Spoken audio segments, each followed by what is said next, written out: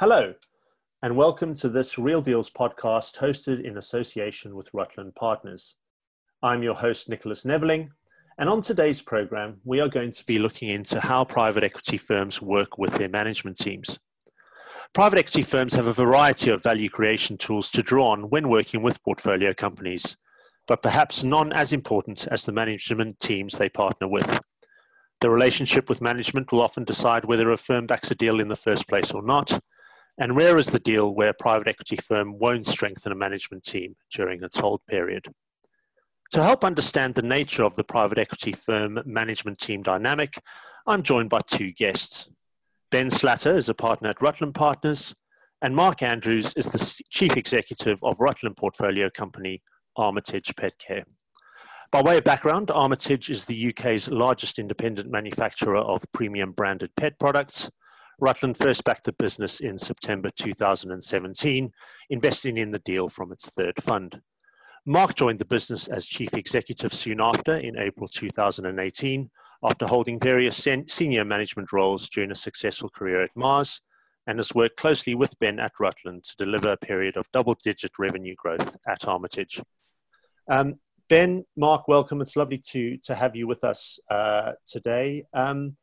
And Mark, maybe if I could just direct a first question to you, and this relates to COVID-19. Obviously, it's front of mind. It's something that everybody's had to deal with over the last 6 months. But I just wanted to ask you, how has Armitage traded through the lockdown period?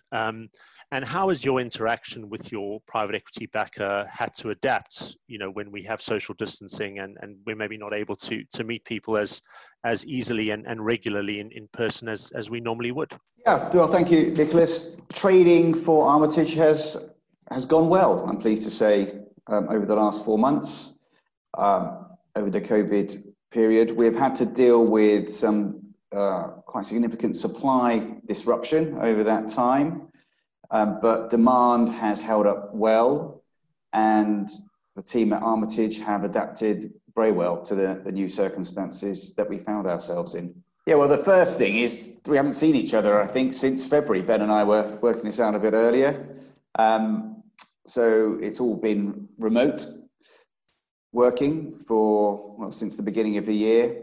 The other thing which has had to change, there's been a lot more frequent contact between myself, Ben, and my leadership team, and also the chairman of the board as well, making sure that everybody's up to date on performance and where we stand regarding the current issues. And it has meant that we've had to make some quick decisions outside of the usual cycle of monthly board meetings, which I have to say is all worked very well. And on top of that, we've had our usual monthly meetings via Teams, and fortunately we already had a good working relationship as a board, and with myself and Ben and myself and the chairman before coronavirus happened. So that has really helped us navigate through the COVID period together. Okay, Mark, thank you. I mean, it's really interesting to hear how businesses have adapted, and it's great to hear that companies have been able to carry on trading well despite everything that's been thrown at them. Ben, I wondered if I could come to you and just ask you a similar question about looking across the entire Rutland portfolio, and maybe just try and get a sense of what the key priorities and focus areas have been for you, and also what you've really wanted your management teams to be on top of through this very strange period. Yeah, thanks, Nicholas. So, we've got a portfolio of 7 businesses. They all face different challenges through the COVID period. I think, just touching on a point that Mark raised, I think sort of frequency of communication has been absolutely critical. So being in touch with all of those portfolio companies, really sort of continuously to understand and assess the various issues that they've faced and try and react to them has been really important. I think the early phase of it was clearly focused on protecting employees in the workplace, adapting to working from home, understanding the various government support schemes that have been put in place. And then, really company by company, the critical thing for us was getting a realistic assessment of the challenges that the businesses were facing and reforecasting in the short and medium term to identify scales of issues where they arose and to react accordingly. And really important in that is with liquidity and preserving liquidity. So weekly cash flow forecasting, important in all businesses. And we did it in Armitage, which was trading really well, but had its own issues on supply chain, as Mark said. But even from the ones that are performing well, that was a hugely important tool that we put in place. And through to the ones that were more challenged in terms of mothballing operations and so on, having that forecasting was absolutely critical to then address the cost base and reduce costs and activities where required. Important for the teams to really communicate well with all stakeholders, including banks, suppliers, customers. So we were keen to see that happen. And actually now coming out of lockdown, the focus more switched to predicting and looking at the profile of recovery, which is different for every business. So that balancing act of matching costs to activity and revenue is different across all the portfolio, and we're spending a lot of time on that now. And I think the last point I make is actually there's some really interesting opportunities that come out of COVID to adapt the way the businesses operate and the way we do things. And in some cases, we're making some really interesting permanent changes for the better within the businesses. Ben, just to come back to you, I wondered if you could just tell me about how Rutland first found out about Armitage and how the deal came about. Okay, so we were first introduced to Armitage way back in 2013 through an intermediary who were appointed to find a buyer. We met the team and assessed the business at the time as being in an interesting space, but it was a bit on the small side, and it was overly reliant on actually the toys and accessories part of the business. So kind of view at the time as there was not enough resilience in the model that we saw, and that process, we stepped out of it, but the business failed to sell. But the important point is we like the opportunity or like the sector, and we stayed in touch with the owners of that business for the next few years as the business was developing. So in 2016, we had a further approach from the same intermediary, and they came to us and us alone, saying that they'd enjoyed those earlier discussions, and we built up a level of trust through them and wanted to come to us for a first look before they opened it up wider. So the business had performed well over that period. Growth had been impressive, and the treats was much more important to the story and the opportunity. The market remained attractive. But it was clear to us that it was going to be quite a complex transaction, which I think it was the reason behind the vendor coming to us in the way they did. So the business wasn't prepared for sale. The team that was in place at the time had done a good job, but they weren't committed to the transaction, and they certainly weren't fronting a deal. There was lack of strategic thinking in the business. There was no business plan prepared, and operationally the business was absolutely at a breaking point. So it was starved of investment.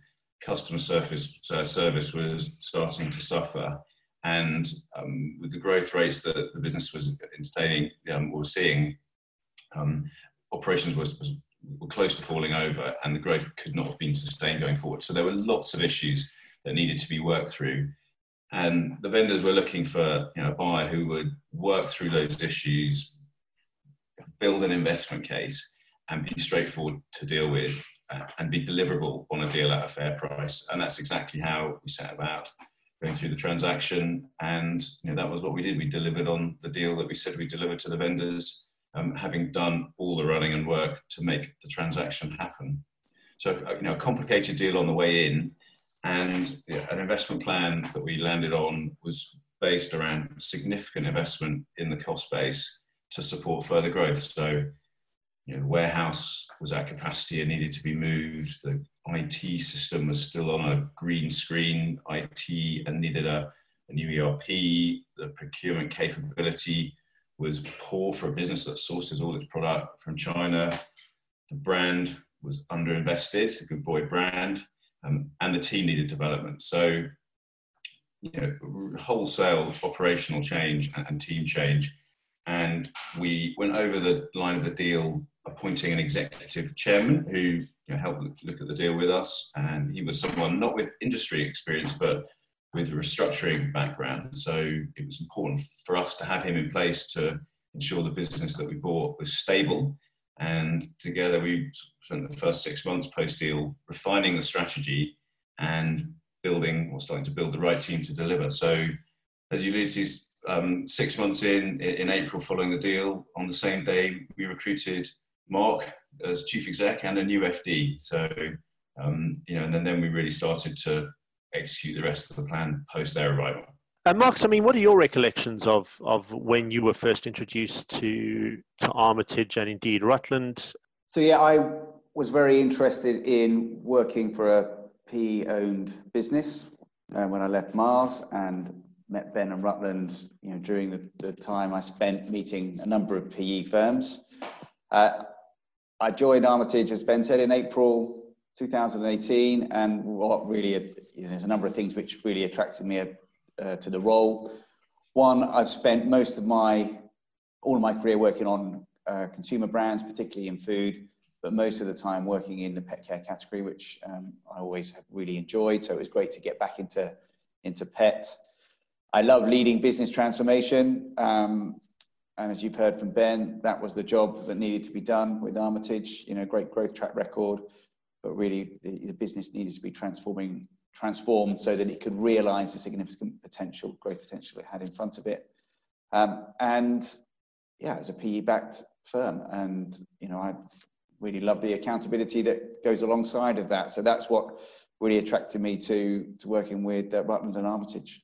And I just wanted to move on to a few questions looking at how Rutland interacts with management teams in a bit more detail. Mark, if I could come back to you, Rutland is obviously a firm that has a strong focus on operations. And I think that came through when Ben was explaining the origination of the Armitage deal. So I just wanted to ask you, where does that line sit between a hands-on engaged investor and an investor that is interfering? So this is my first experience of private equity. So I'll talk about how it worked with myself, Ben, and the executive chairman at Rutland. Very early on, I got some really good advice going into PE, which is keep your chairman and the PE firm well informed. Don't leave them at arm's length, make sure that they're part of the team, which sits very well with me as a way of working. And so very early on with the chairman and Ben, we set about agreeing, how decisions were going to get made. Because that's where interference becomes a problem if it's not clear between all parties, who makes what decision and how those decisions get made. So, decision making is a really good sort of framework in which to set responsibilities and who needs to do what. Having said all of that, what I really valued along the way in terms of the working relationship with Ben and the chairman is making sure that it's all very open, and that we can talk very openly about what's going on, that challenge is welcomed and accepted, as is expert help where it's needed. But as long as we stick to the way in which decisions get made and, the meetings and the events which we use to make those decisions, and those roles are clear, then, it all works fine. And that's actually how it's panned out. We're looking for, if I focus on the chief execs that are driven and ambitious is obviously really important. Clear and strategic thinkers is critical.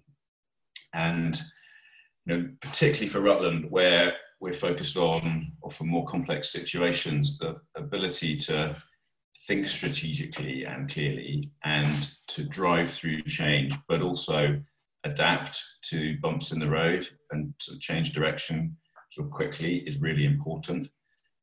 So for the chief execs to be able to think on their feet and to be able to be able to react in that way and to think clearly is critical. I think other thing that's absolutely important for the chief execs is to be really good leaders and to build good teams, because they can't do it on their own. And that's something that Mark's done really well in Armitage. And the capability of the business as that team grows and develops, and if you get the balance right, just enhances the ability to drive the business forwards and deliver value and a good exit. wanted to move on to what the future plans are now for Armitage, and again sort of come back to how management team and private equity firm will work together on the next phase of the business's journey. Mark, if I could come back to you again, right, lockdown's obviously easing now. Hopefully things are starting to return to normal. What are your plans for Armitage? And I'm specifically interested in whether you have had to reforecast it all, or whether you've just been able to sort of pick up from where you left off pre-lockdown. Obviously, it sounds like trading has been fairly stable despite everything. So, where's the business now, and what path are you looking to follow as we sort of come out of the other side of everything that's happened? Well, we just finished the financial year at the end of May and lived another year of double-digit growth. It's been it was a very busy year, and we got a lot of the things done that Ben talked about at the beginning of the call. And one of the things I was very pleased with, we managed to get our new ERP system installed just as we were right in the middle of lockdown, so coming out of May and into June, which has gone very well. So really impressed with how the business and how the team have operated over the lockdown.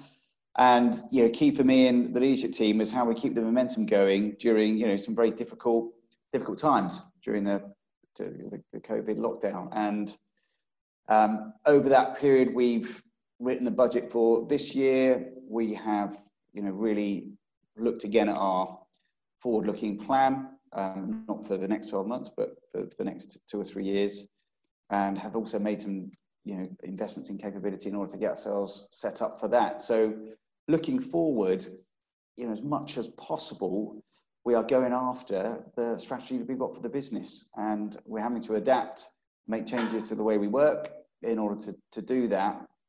But I'm a firm believer, once you have momentum, you do whatever you can to keep it, because it's such an important source of energy for the business. So going forward, it really is about keeping the business trading at a really good level and keep putting those investments in place to enable the business to grow and thrive in the months ahead. Okay, thanks, Mark. And I mean, great that you have been able to still show that growth, despite lockdown, and that you're pretty much on course, which is good to hear. Right, Ben, I know the focus for any manager is ultimately exit. So I hope you don't mind me asking. I know there isn't much deal activity around at the minute, but I'm sure you do have your exit route planned. It sounds like Mark's very much on track to deliver numbers as per plan. What are your options or timeline for Armitage? And I just also wanted to ask, if and when the time comes, how involved are management teams in deciding an exit route, and how comfortable are you, or indeed not, with Mark or any other CEO for that matter, getting in touch with prospective buyers before that formal sales process starts? Sorry, a bunch of questions there, but hopefully the gist of it is coming through. Yeah, so I think in terms of our exit timing, when we assess deals, we look at a 3 to 4 year time period. We're not yet at our 3rd anniversary of the Armitage deal, but I think the important thing for us is that the operational plan that was put in place to support and continue growth has now been executed. So with the delivery of the ERP system that Mark talked about, that was the last stage. So operationally, we've completely rebuilt the team through Mark, and our executive chairman is no longer an executive chairman. He's taking a very traditional non-executive role, because that's all that's needed, and operationally the business has the platform to support growth. So we're really pleased that that's been executed. So the challenge now is to sort of balance, at what point do we seek an exit, given the very strong growth trajectory that the business is on. So we've got some very exciting products in the pipeline. We're about to launch a new range of cat treats with one of our major customers in early September. So very keen to see that in and launched. And then we're always assessing what time to think about selling. So management, of course, involved in that decision. We talk about timing of exit, almost Mark, from sort of not many months after you joined. It's always something that we've talked about, and they will, of course, be involved in that decision when it comes. We would absolutely encourage Mark and other chief execs to meet prospective buyers before sales processes. So I'm a firm believer in teams across all sectors meeting their competitors, knowing their competitors, particularly those that may end up becoming potential trade buyers down the line. Trade always take longer to react to businesses in an M&A situation. So the more engagement you've got up front and the more knowledge there is between businesses and where businesses might fit together and have synergies and be complementary, then that can only be a positive. So, and we've done that with Armitage as much as we have with any other business. Thanks, Ben. Again, really interesting insights.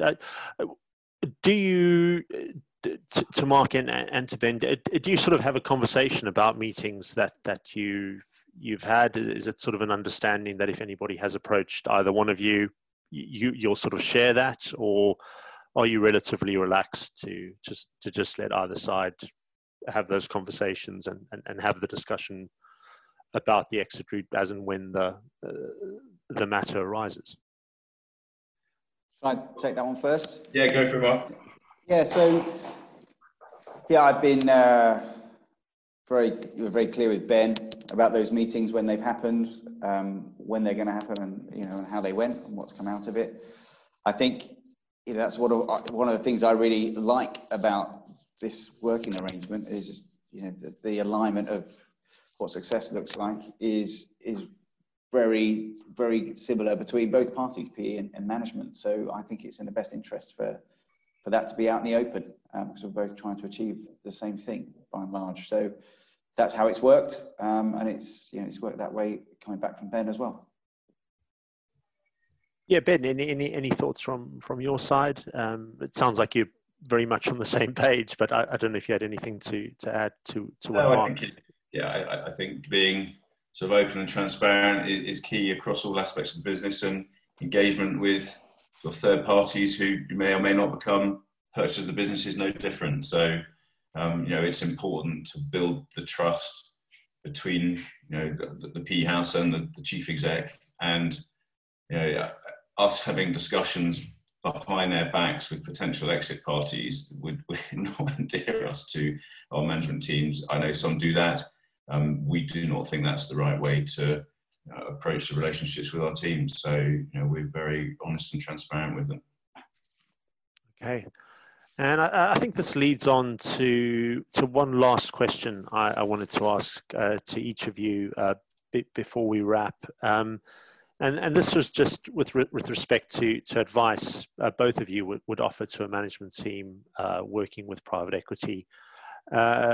Maybe Ben, if I could direct this to you first, and then Mark, if you could close. So, right, if you are to offer advice to a chief executive taking on a first role with a private equity backed business, what would it be?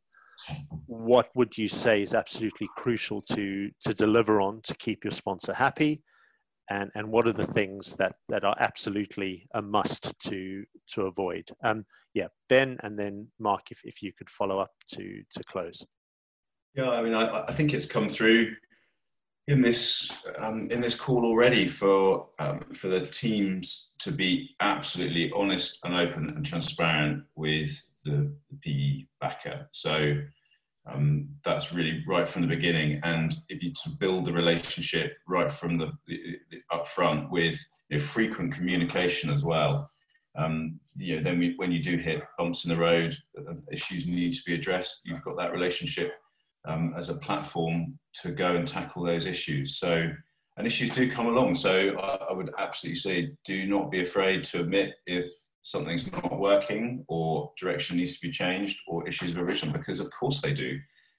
Plans are rarely executed without some sort of change of direction or some issue along the way. Actually, what defines the teams is how they respond to those challenges and how they adapt and successfully tackle those issues. So Avoiding surprises is absolutely part of that. So if you've got that relationship, there shouldn't be surprises. So, it's expectation management and avoiding, issues coming up that are not aware. No one likes an issue that you've not been able to think about in advance or trail with colleagues where required. So that would be my key takeaway for teams. Okay, and Mark, this is your first private equity role. What lessons have you learned, and what advice could you offer to people who are maybe in the same position now that you were in 2 years ago when you first took this position? Yeah, so I'm going to echo some of what Ben has said, and I'll have a bit on top. But this whole idea of no surprises is really important. One of the things I love about working in this environment, the PE environment, is the speed at which you can get things done. That's enormously energizing. Sometimes most of the time you hope you're going to get those things right. Sometimes they don't quite work out. But if you want to do things fast, you've also got to earn the trust of your stakeholders. And so, them knowing that there aren't going to be surprises is really important to, earning that sort of space to go and do what you need to do in order to move the business forward quickly. And so it does work both ways. Being transparent, honest and straightforward with Ben and with the chairman has meant that that's also come back the other way. And so, it's the board of the business then feels that there's nothing that is hidden, and that's important for the management team as well as it is for the PE firm. And so it does work both ways. So obviously, if there are issues, you want to come in and say, look, here's an issue and this is how we want to approach it. And that would be my advice. Don't communicate every little thing the minute it happens, but make sure you communicate the big things and with an approach to how you're going to tackle it, and expect to be challenged on that approach. But that engagement then ensures that you end up with the best and a well supported solution to whatever issues come along. So that would be my key piece of advice. Mark, Ben, thanks very much for your time and your insights, and thank you to everyone for listening. Goodbye.